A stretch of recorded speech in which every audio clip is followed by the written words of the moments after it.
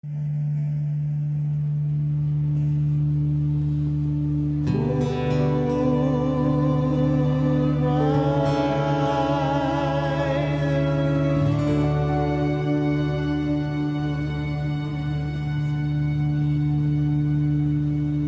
listening to the Fooled by the Root podcast. Hello, this is your host, Heidi Marble. I sound a little froggy today, so sorry about that in advance, but I'm just so excited to be here finally with Jenny Becknell.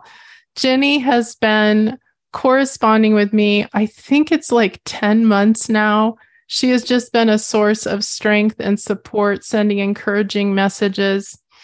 Before we start our conversation, we just want to give a little disclaimer that both of us say birth mother, and we are not intending to be hurtful with that. So just know that we are aware there's other language that might be preferable. But if we reference it that way, at least Jenny, I don't know about you, but I want to blame my age. So we're gonna go with that. What I would like to do, though, is I would really like to read part of Jenny's submission, and then also she compiled the best introduction. So we're going to start with that and then get into a really great conversation. This is the message I got from her. I do not know what to say or how to explain how much I connect with everyone on this podcast. I am a birth mother with a 29-year-old daughter who I made an open adoption plan with in 1992. My daughter and I are very close. We have had a very open adoption starting from birth, where I kept her in the room with me and slept with her at night. I left the hospital with her adoptive parents and welcomed her into their home. My daughter's birth father is still a part of her life as well, and we all have a relationship. I have watched as my daughter struggled over the years, even though she had birth parents in her life, as well as wonderful adopted parents that welcomed her into their family. I have made comments over the years about how my precious sweet girl has had no say in her life. All the decisions were made by others about who she would be. She had no power. Sorry. Darn it, I'm already crying. I have sought out understanding of her as well as her mom, especially since my daughter turned 18 and could determine for the first time if she would choose on her own to maintain a relationship with me. I went on to marry when she was 3, and I have 4 sons with my husband. Her birth father met her when she was 5, and I was able to be there for that meeting. Her mom and I had a very loving, respectful, and close relationship until Anna turned 18, and it has gone downhill so drastically since that time. It has been absolute devastation for myself and mostly for our girl. We now have a 2-year-old granddaughter, and my daughter had a little girl in April of 2020. Wow, Jenny. Whew, so much there. So I asked Jenny to send me some information about how she would like to be introduced, and she had a really great idea. She said, I'm going to ask the people that love me. And so what I did is I highlighted the things that really stuck out to me. This is what her husband said about her: a strong woman that wants to make the world a better place. Your daughter, Anna, who you relinquished, said that you're caring, loving, selfless person with a lot of sass, happiness, and love to share. Your oldest son, Austin, said, this is one of the most inspirational people I've ever met. She is strong-willed, loving, and kind. Your son, Blake, 24, never responded, which I think is so funny. My son, Colin, 21 years old, never responded. We had to have some humor in there. My son, Devon, is it Devon or Devon? Devon. He's 16. And he said, you are someone I trust. And you stated here that he has been in foster care and that you guys are adopting him, which my son, Donovan, 16-year-old said, you speak your mind when it's necessary. I love that too. And then your best friend, Tiffany, said, you love your family fiercely, and your life revolves around spending time with and building into each and every one of them. And then you added this, Jenny. I love children, ! I am passionate about parents loving and raising children to find their own passion in life. So many parents try to make their children become what the parent wants a child to be, mini-me's. Each person has a unique and special gift that only that person can contribute to the world. Each person deserves to be seen, heard, and listened to. I am a strong believer in truth, that the truth will set you free. I love and adore my family. I'm a lover of people, and I rarely meet a person I don't like. And if I don't like them, it might be my mission to get to know them better. I pray about them or for them until my heart changes. Oh, I love all of that, Jenny. Welcome. Thank you. Thank you so much. I really have, like I've shared with you, just have always had such a connection to your show. And I literally could sit down and re-listen to every episode. I've listened to every episode. And with every episode, there is an aha moment that I have from every single, like I could write down, and I'm a note taker. I love taking notes.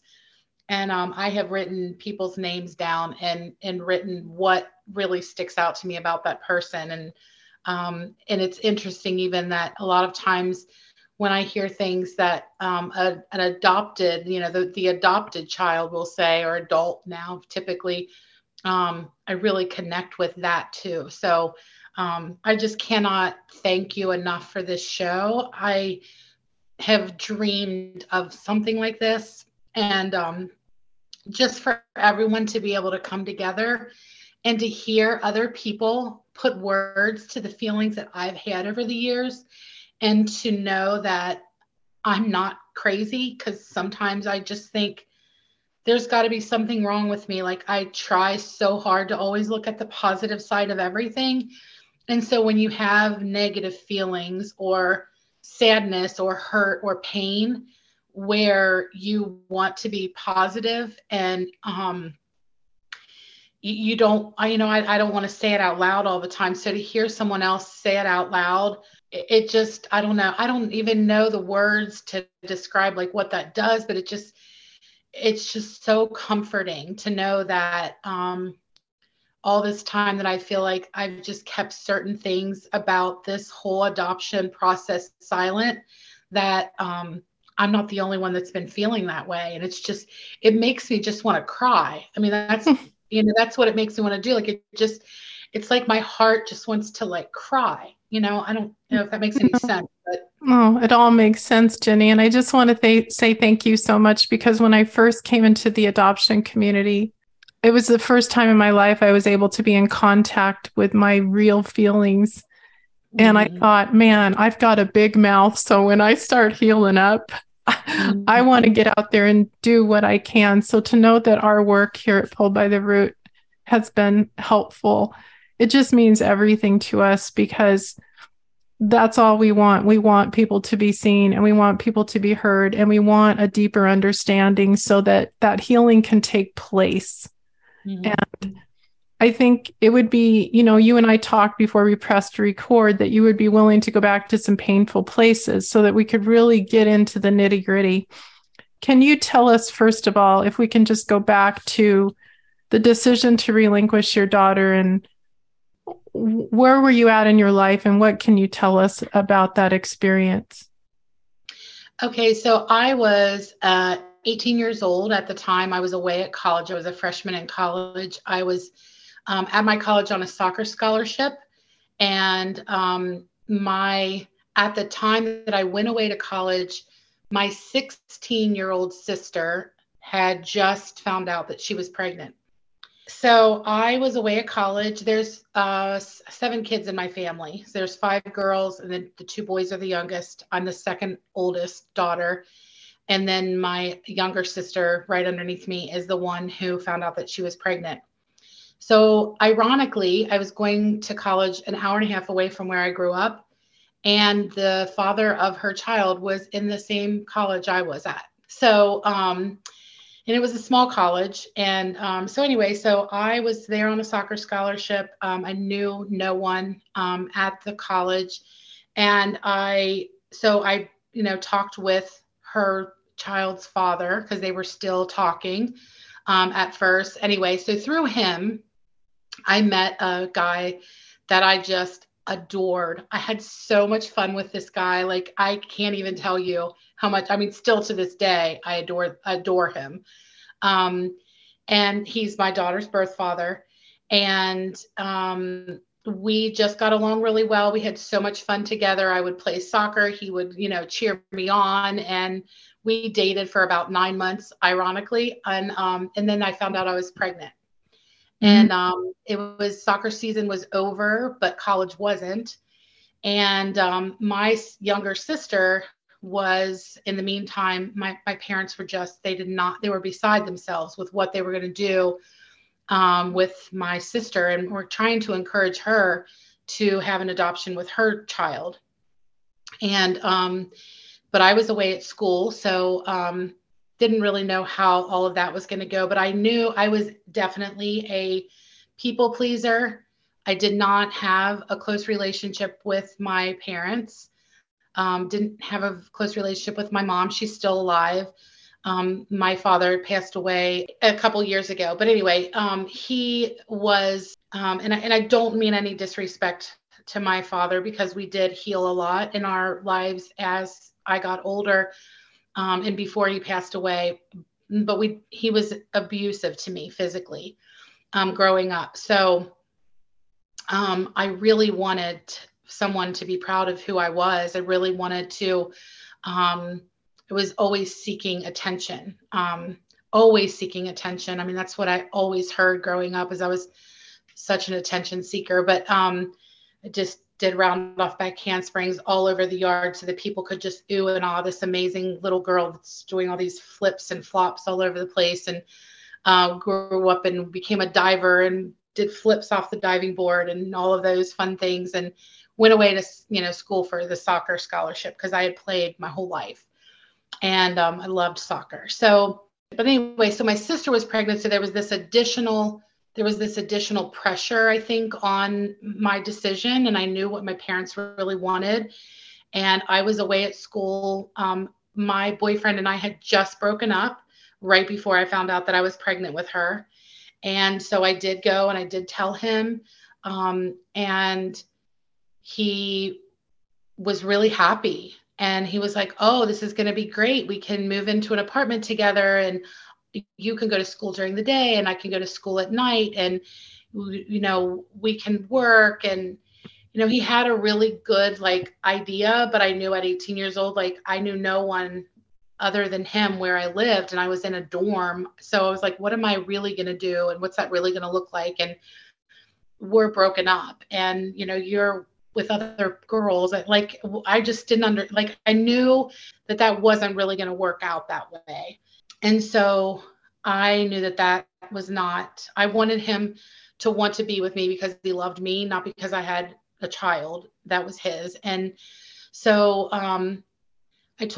ultimately I ended up telling my parents, and I left college a little bit early and went home, and I just wanted to make someone else happy. And I went to counseling, and basically every message that I got from everyone was that I needed to do what was best for my child. And what was best for my child was to give her a 2-parent family.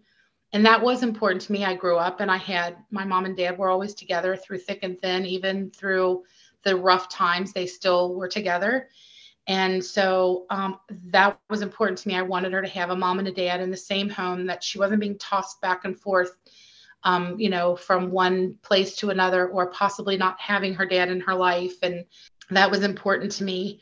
And so I was just really encouraged by everyone around me that that's what I needed to do. And I wanted to please people. And I thought, I don't think I consciously thought about it at the time, but what an opportunity to make my parents proud of me, maybe for the first time ever, that I would make the right decision for my daughter.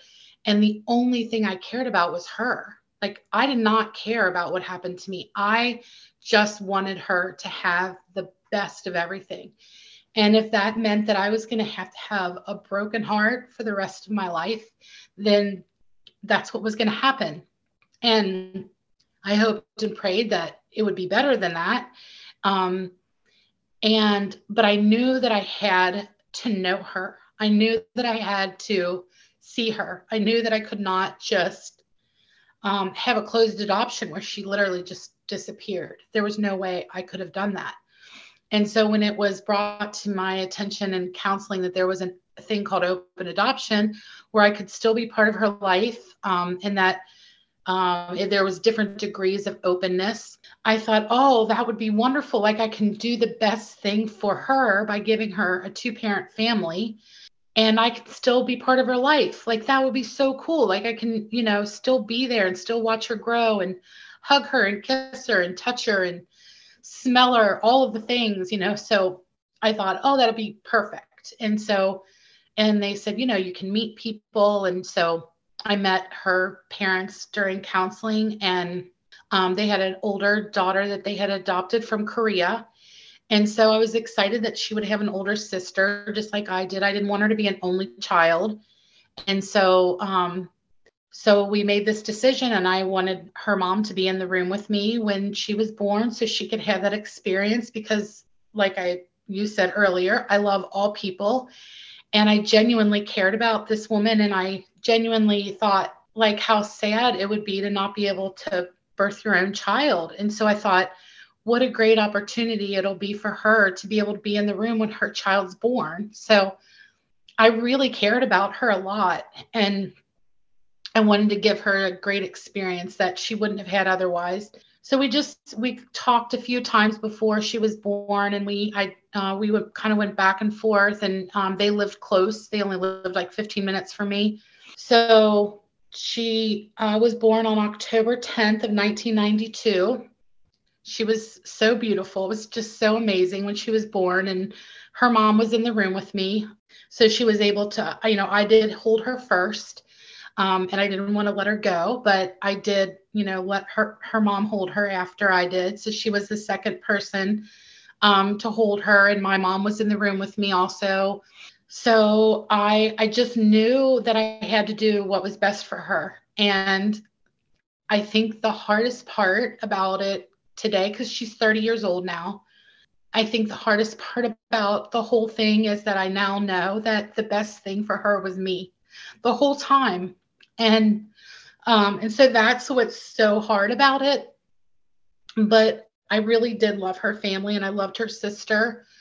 And so during her growing up, okay, so like when we left the hospital, we did this, I went through Catholic Social Services. And so we did this adoption ritual thing. I don't know how long they did this, or if they did it in every state, or if it was, I'm not really sure, but where we did this back and forth thing in the hospital room where I said, basically was blessing them with her and entrusting them to her. And it was this, they kind of told me what to say, and I said it. And then they, said back to me, like, we promise that we'll love your child. And I just remember it being really emotional. And I was so in love with this baby. Like even when the whole time I was pregnant with her, the whole time I went to counseling, and some of the counselors told us that a lot of times when a birth mother knows that she's going to place her child for adoption, that she'll disconnect from the child, or she won't. And that never happened. Like I sang to her, I played with her, my hands were on my stomach all the time. And I would listen to music with her. I would talk to her like we were best buds. I didn't know if I was having a boy or a girl at the time, and I wrote a notebook. I wrote her notes. I have a notebook that I wrote to her the whole pregnancy, just talking to her, telling her about me and my family, telling her about her birth father and his family. And because you just don't know. You don't know what it's going to look like, So, but anyway, I was in love with her. I kept her in the room with me. They were so awesome at the hospital that I had her in. I told them I wanted her to stay with me, and they let her. And there was papers that I somehow they've gotten misplaced, or I don't know if it was on purpose or on accident, but there were papers that said when the nurses would come in to check on, you and the baby in the middle of the night, baby sleeping in mother's arms. And that was always like so precious to me, because I was being referred to as her mom. And I just loved that. And I don't know, I have to find those papers. I often wonder if I can like get a hold of the hospital and have them like I don't know, send them back to me or something. But anyway, but she stayed in the hospital room with me the whole time. And I did never want her to leave. And she was going to have to go. We found out she was going to have to go to a foster home at one point because they weren't foster parents. They were adoptive parents. I don't know. It was so confusing. And I did not know that was going to happen. And I put my foot down and said, no way. They brought these people into the hospital room to meet me, to say that she was going to be at their house for a couple of days, at the most a couple weeks, maybe a month, so that her parents could go through the adoption process and be foster parents before. I don't know. It was confusing, but I just said, no, that's not happening. She's our daughter. She's no one else's daughter, and she's going home with me or she's going home with them. And that's it. Like, and so somehow, some way they made that happen. And I know that had to have been so frightening for her mom, because there was a possibility that she was going to have to go home with me. And they knew she came home with me, she wasn't going to go anywhere else. I'm sure they knew that, even though I was very confident that I would just take really good care of her for a few days. I was getting so excited when they were saying she might have to come home with me for a few days, quietly excited. I didn't want them to know I was excited, because I wanted them to know that, you know, I was going to follow through with my word. When we left the hospital, after we did our little ritual, I went to their house. My mom drove me in my car, and we followed them back to their house. And I just remember, I'll never forget leaving the hospital, and they let me wheel her out in a wheelchair, you know, like you normally do with your own birth child. And I got to hold her all the way out the door. And then we got outside, and I had to hand her to them. Mm-hmm. And they had to put her in the car. And then I had to get in a different car. And I just remember driving to their house. And I remember just feeling like the whole world was different. Like nothing made sense to me. I remember thinking, like, why is the tree called a tree? Just nothing made sense. And so we got to their house, and I, you know, stayed there for for a few hours to settle her in her home, which was so sweet of her parents to allow me to do that. And I went over there every day for probably the first week or so for a few hours. And then it, you know, slowly started changing. I couldn't live at my house with my parents, which is where I was, because they didn't understand why I was crying all the time. Like, they didn't understand. They're like, she's with a good family. She's got a great mom. She's got a great dad. She's got a sister. They're good people. Like, why are you crying all the time? And I just remember thinking, and I love my mom, but I just remember thinking, you've given birth to 7 kids. How can that be confusing for you? Like, right. And so I couldn't live there. I just couldn't live there. It was too, I mean, I would feel her kicking in my stomach, and I would jump, like I would get so excited, and then I'd realize she wasn't there. I mean, it's just horrible. And so I ended up moving in with a friend, and it's the strangest story, but the friend that I moved in with was my best friend from high school, who is now, her daughter is married to my son. I have such. Oh, wow. So my best friend's daughter is now my daughter-in-law. We share a grandbaby together. But anyway, the friend that I moved in with, I ended up meeting my husband through the guy she was dating at the time. And so I met my husband right after Anna was born. And he was just the greatest friend to me. And he would just sit and listen to me cry and talk about Anna over and over and over again for hours and hours and hours. And he would just sit with me, and he was so good to me. And I was not interested in dating anyone or being with any man at the time, but ultimately we ended up dating, and 3 years later got married, and have been married now for, it'll be 28 years this coming July. So that's kind of how it all started. I think I just kind of kept going through the whole story, but our relationship over the years, they invited me to every important event at her house, or that she would have: kindergarten graduation, first confirmation, all the things. I would go to all of her birthday parties. She was allowed to come to my house, and she would come to my house and play with, my kids and with myself. And, I would have her for 4 or 5 hours, and, eventually she would spend the night, and her sister would come with her sometimes, and her sister would spend the night, and their best friends would come, because kids are my thing. I was a director of a daycare. I had my own daycare for 10 years. And so we were just always very close. And every time I would leave, or she would leave me, I would, at the beginning, I would cry. I wouldn't let anyone know, but I would cry. And when she was really young, her mom used to laugh at me because I wouldn't want to leave her house until she started crying. I wanted her to be sad I was leaving. And she was like, get out the door. You don't have to make her cry every time. But her mom was so good to me. Oh my gosh, Heidi, she was so good to me. And she would call me and she would say, guess what your daughter did today? And whenever she was my daughter, it was when she was being bad. And or she would call me and say, guess what your daughter did today? And it would be, she got an award or something.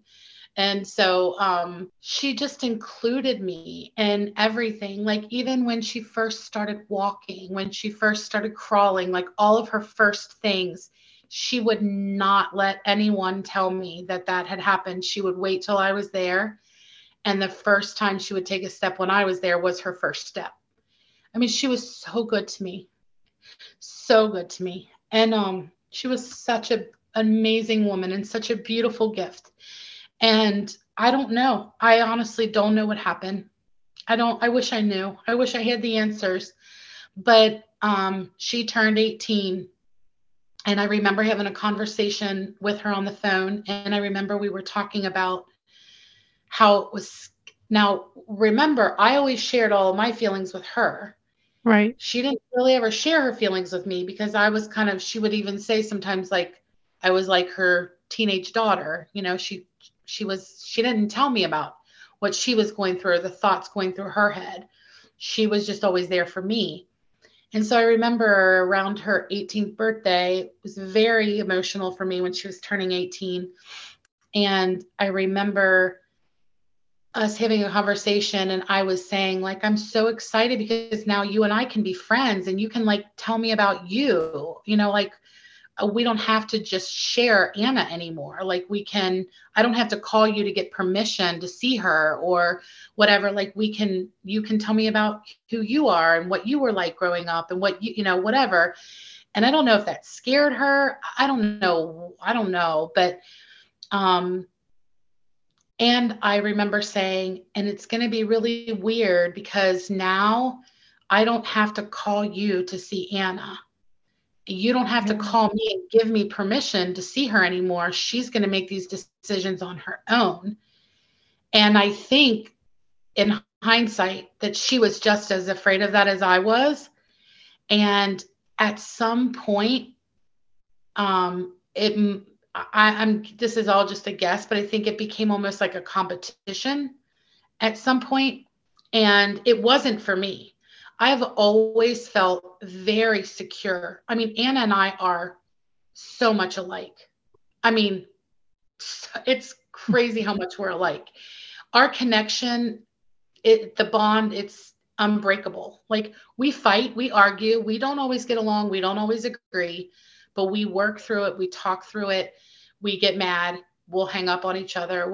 Sometimes we literally act like 15-year-olds, but we call each other the next day and everything's fine. And it's still that way. But I've watched Anna struggle, and she has to, even though her parents know who I am, they've always known that they adopted her from a person that gave birth to her. She literally can't talk about me. She can't say my name. She can't let anybody in her family know that I exist, that I have a relationship with my granddaughter. I'm not allowed to call my granddaughter my granddaughter. It's just so, I don't understand it.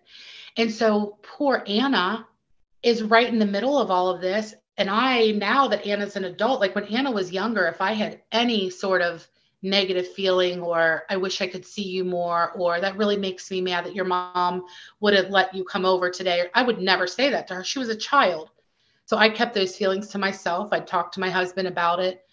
I wouldn't ever share it with her. But once she became like 23 or 24 years old, she was an adult, and I felt like I could share some things with her at that point. Right. And so I don't know, but it has just been heartbreaking because, my husband and I were talking about it last night, because ever since I knew we were going to have this interview, I've been so emotional. And I was talking to my husband about it last night, because he's been there her whole life. I mean, he has such a unique place in this because he's seen it all. But I was talking to him about it last night, and I was just telling him that it's just the hardest part of it is like my parents, your parents are supposed to love you unconditionally. Like you're always just supposed to know they love you. And I didn't grow up knowing that about my parents. Like I had to earn it. I had to earn their love. That's how I felt. It may not be true, but that's how I felt. And I still am that way with my mom. And, I did heal some things with my father before he passed away, but she didn't have to love me. And she did. I really thought she did. And now it's like she didn't. She just wanted what I gave her, I guess. I don't know. Like Anna something. It just upsets me so much because Anna I want so badly to do the right thing for her. And sometimes I feel like I'm putting her in the middle of things too. When I share my feelings, I feel like maybe I shouldn't share them with her. I don't know. I love her so much, and I want what's best for her. And I asked her that question, if you were going to introduce me to people and that didn't know me, what would you say? And she said, will you answer that for me? What would you say about me? And I said, I don't know how to answer that for you, Anna. You aren't who you don't know who you are. She still doesn't know who she is. Like all of these podcasts that I listen to, it's amazing how much she's got to keep me her secret. Like you talked about, you felt like you were having an affair on your family. That's where she's at right now. But they knew. And her mom even said to me one time, you have role confusion, Jenny. There's role confusion for you. And I said, there's no role confusion for me. And she said, you didn't do the work. We did the work. You're not her mother. And I'm like, well, I know, and I've always respected that. I've always thanked her for how wonderful she has been to Anna and what a great mother she was to her and to me. And, but she said, you're not my peer. You're not. Just been, I don't know. It's gotten really nasty, like really, really nasty. And, right after my granddaughter was born, it was right around COVID. And,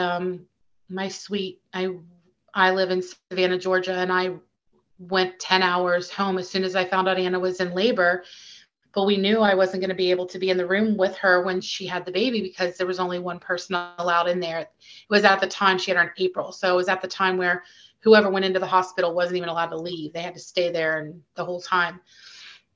And so my granddaughter came home, and Anna told me before I went there that she didn't care if I wore a mask or not. Like you can come in, you don't have to wear, because I asked her, do you want me to wear a mask? I'll wear a mask. She said, no, you don't have to wear a mask. It's fine. Well, anyway, it was really important to her mom that I wore a mask. but it wasn't her mom's baby. It was her mom's granddaughter. So if my daughter said, you don't have to wear a mask, I wasn't going to wear one. I was going to be at her house for however many days. So she lost it. I mean, she lost it on me, was screaming at me, threw something at me when I was holding the baby, like threw like something like at my feet on the ground, while I was holding a brand new baby that just came home from the hospital, and she's screaming. And I'm like, well, I'm going to be the mature adult here. I'm not going to scream and yell. You don't need to be disrespectful to me. I'm holding our granddaughter right now. So, you don't need to act like that. It was just very strange, but, and it's just continued to get worse and worse. And, so there was, talk about there being, role confusion, and that this wasn't my granddaughter. And I remember getting to the place where I started to get bitter myself about it, because I love that woman. I love her. And so it just makes it so hard for me, because I'm so hurt. Like, I'm so incredibly hurt by some of the decisions and choices and things that she has done and said, and what she has put, Anna through. Yeah, it's so heartbreaking, Jenny, as I'm listening to this, because, I think a lot of mothers that relinquish their babies, the one little carrot they can have is maybe that open adoption. I've never heard a story like yours where it was so integrated and then retracted so suddenly. And so all these bonds are built and then they just dissolve, and the confusion for everyone, in particular your daughter, and that, she's having to do this whole trying to choose between people she loves. It's just, oh my gosh, I'm so sorry that that's happening. And what do you think should have been done differently? Or like, if you look back on that, is there any wisdom like that you can partake? And I know you're still working through it, but if you're talking to other mothers who are relinquishing and they think that open adoption is, I'm sure it's different in every case, but I don't know. What do you have to say to that? I would say, honestly, I think that her mom was an amazing woman. I think there is so much deep, incredible pain that she carries from not being able to carry her own child that was never dealt with. And maybe some decisions she made that she's carrying shame and guilt around for, that she just never sought healing for. And I think that has taken that out on, has tried to make Anna become who she wanted Anna to be just like her, to be this person she wants her to be. At 30 years old, she will still tell Anna to re-say a sentence. Like, follow after me and listen to this and do what I say. And the thing is in closed adoptions, the birth mother would never know about these things. And That's true.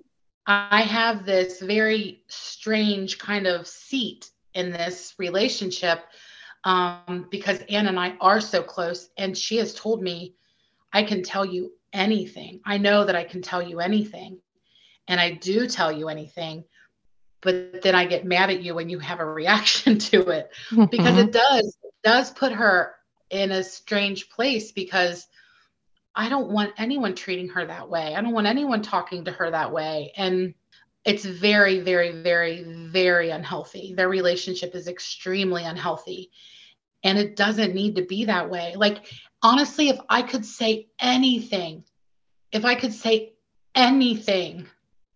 if her mom was listening to this podcast and I could say anything to her, I would say, you are Anna's mom. You are. I will never. Anna loves her so much. And the only thing Anna wants is to be able to love both of her moms and have both of her moms love her back. And the same for her granddaughter, for our granddaughter, for her daughter. And she's getting ready to have a son in April. We're going to have 2 grandbabies. I just want her to know, like, she did a fantastic job, when Anna was growing up, and she was a wonderful mother to her. And I know she knows that, but she should. I just wish that she trusted herself more. She trusted what she did more. And there is no role confusion on my end. Like, I know that I am her birth mother. I know I did not raise her. I've never claimed to raise her. But the one thing I have never introduced Anna to anyone as my birth daughter. This is my daughter, Anna. She was born. This is my daughter. I've always been introduced as her birth mother, and Anna has always called me Jenny. She does not call me mom. She never has ever. When she's talking to my son, sometimes, like, she'll say, "Go ask mom," when she's talking to boys, and I love it. Like, I try to, like, make things happen. Like, hear say it. I even told her one time, I don't know how old she was, but I was like, "You're 28 years old now. You're not allowed to call me Jenny anymore. You call me mom." And she won't do it because she still feels the guilt. She feels that guilt. She knows that it would break her mom's heart if she did that. Exactly. And she should not have to feel that way. No, Jenny, I think, you pointed out so many things. I just want to highlight, first and foremost, good on you to understand that trauma is rampant in this. When you have a mother who can't have her own children, that is a devastating thing. And if you haven't worked through all of that, and then you're confronted daily with the woman that could, and just the dynamics of all of that, and not having the proper help and navigation to get through these very complicated situations, and then it just implodes and then creates this horrible dichotomy of having to choose. And the fact of the matter is, when you adopt a child, and I say this on repeat, that child comes with two sets of families. That's just our reality. And to, like you said, you both were her mother in a different capacity, but that's how it turned out. That's the history. And see, that's the most painful and heartbreaking thing, especially for adopted people, is you just don't know what to do with all those emotions. And then to see everyone that you care about in pain, it's just, there has to be a better way of going about this. And, if we can go back, like, I think about what you were talking about at the hospital, and when you were driving in the car, and that separation. And one of the things you said is that now what would have been best for her is you. Yes. We're learning so much. I mean, there was so much judgment on a single mother, or if you didn't have this or that. But my goodness, the science and everything is telling us that trying to preserve that family, that first bond, should be priority one. Let's look and see if we can do that first. And then if not, okay, now we start looking at different options. But even those need to be more humane and more thoughtful. I mean, I could just go off on a tear about all of it, because I think there's just so much unnecessary pain in this. And the unique situation you have with your open adoption, I have never heard of anything like. I had one podcast guest. I remember she told me she had this, quote, open adoption. And she said she went to the park to see her daughter. And it was so strange because it was like she was watching a movie. And she didn't know how to fit into that. And I was like, oh gosh, I can't even imagine what that felt like. Like, oh, so I'm just so sorry that you guys are still entangled in this. And what do you think, like, you can say to adopted people out there that are going through something similar to your daughter, where they are torn? And believe me, a lot of us are. What can you say to them, Jenny? I think that the one thing that I would say is, I think it's just really important for you to have those conversations with your parents, whether it's your birth family or your adopted family, to be able to communicate what you feel like you're going through and to explain, like, I mean, I think for Anna, I don't know that her mom would even listen. That's the problem. I don't know. Like, I think the main thing is that to just be true to yourself and like find out who you are, like figure out whatever it is that you need, like trust and believe that, and don't wait. Don't keep waiting. Don't keep waiting to figure it out. Like, dig deep. It's going to hurt, but it's going to be so good for you to do it. You deserve that. Like, you're a unique person, that you don't belong to anyone. You don't belong to you. You don't owe your birth mother anything, your birth father. You don't owe your adoptive mother, your adoptive father anything. You have a place here on this earth. You deserve to be here. You have unique qualities and values, things about you that are extremely valuable. And the world needs to have you in your unique place. So don't stay hidden under a rock or not do the healing that you need to do to be yourself. And trust your gut, trust your heart. And when you don't want to talk to anybody or do anything, just don't. Just don't. I'm a strong believer in the Lord, and we all belong to him. We don't belong to anybody. Like, I'm lucky and I have been blessed in so many ways that the Lord has given me all of these amazing children to be part of their lives. But my place is to laugh with them and to have fun with them and to teach them about things and to enjoy life and to give them different experiences and circumstances so that they can figure out, oh, I like music, I'll become a musician. Oh, I think I'm going to be a dancer. Like, it's like, let's figure out what is it that you want to do? Who are you? This, give our children different experiences so they can figure out who they are. This isn't about me saying, okay, well, I mean, I grew up, I loved soccer. And then I had 4 sons. I was like, oh, this is awesome. I'm going to be a sports mom. None of my kids wanted to play sports. They all wanted to draw, play music, all the things I knew nothing about. That's so awesome. And we all deserve and need to hear that. And I think one of the visualizations that came to mind for me is you're in a cage.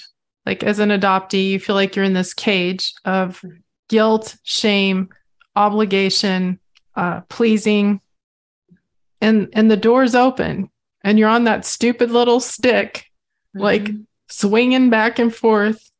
You want to fly out, but man, it's so scary to go out into all of that, like that air and that space where you just could free fall at any moment. And the price is so high that so many of us have to pay to try to find our individuality. We often have to lose relationships. But the point is, and I think, and I'm not an expert, but it feels to me that your truth is so important. Absolutely. To find what matters to you. And it's really difficult when you've been conditioned and raised to try to do rewiring. Right now we're trying to rewire my brain at 57. Let me tell you, it ain't going so well. Like, it's hard. And so it is a lot of hard work, but I think in community and by talking openly and honestly about these things, Jenny, and thank you so much for sharing all of your intimate experiences. And I think it would be incredible to come back and talk to you again to see if maybe some healing or some shifting could take place in this situation. It sounds like it's pretty tough right now. And for those parents, as we start to wrap up the interview, for those parents who are adopting, I know they get a lot of heat from all of us, and a lot of it makes sense. But I feel that it's an opportunity to speak to them about, what do you think they need to know? and not to put them on the defensive, but if they're listening and they want to do the very best for this child, what does that look like, Jenny? I could go in a couple of different directions with that answer, but we're just going to go with they're going to adopt a child. And I would say for people that want to adopt a child, there are lots of children who've been in foster care for a really long time that need a family. And those are the people that you should try to adopt, because I never am a whole different part of my story, which I won't go into right now, but I never had any intention of ever adopting anyone. And my husband and I are in the middle of adopting a 16-year-old boy right now. And I think the adoption will be final in January or February. And we weren't looking for that. God gave that to us and we've taken it, and he's fantastic. But he's been in foster care since he was 3 years old. But lucky for him, he has a birth mother as his mother. And so he's going to know everything about his family that we can find. He will know it all. I showed him his birth certificate one day and he didn't even know how to react. He had no idea what time he was born. And I was celebrating the time that he was born. And he's like, "Mom, you are so weird." And I'm like, "I know." You're going to get that someday. You're 16. Just wait. Yeah. So, but yes. So I think that, first of all, that's what I would say is if you want to, I think that birth mothers that are having their children, like, people need to help them be parent their children. If we would have known now what 30 years ago when Anna was born, like, her parents could have provided some help for me so that I could raise her myself instead of, I don't know, it could have gone, Exactly. But see, everybody's trauma gets mixed up, and then the child just becomes this pawn. And I think that's a really hard thing for adopted people to reconcile with. It's like, it really wasn't about me specifically. It was about this baby, because you're told you're chosen. Are you really? There's some really complicated and dynamic psychological stuff going on for sure. That's what I even said. I was actually the one who chose. I was the one that made the decision. Right. I was the one. Anna wasn't chosen by her parents. Her parents actually chose me, and I chose them. We didn't even knew who she was yet. We didn't even know if she was a boy or a girl when there was a kid. So, and trust me, I would have chosen her out of a million people. Oh, of course. Of course.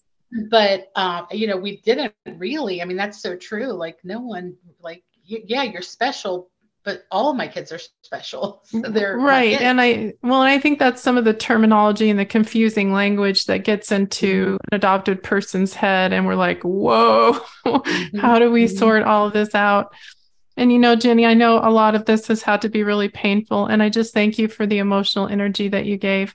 And I also want to, of course, say thank you again for all of the loving messages that were so perfectly timed during this this health odyssey that I've been on. And I do believe we have the capacity to help each other heal through all sorts of things. And I know that this podcast is going to mean a lot to a lot of people. Is there anything before we go that we didn't hit on that you want to say, or wrap it up in any special way that, I didn't ask a question you wanted me to ask, anything like that? Really, I think one thing I would love to say is that I just think that our very unique adoption story, I guess, it could have looked very differently. It really could have, because, like I said, her birth father is also part of her life and has been since she was 5. Even before that, he and I would get together and take photos together so that we could give them to her.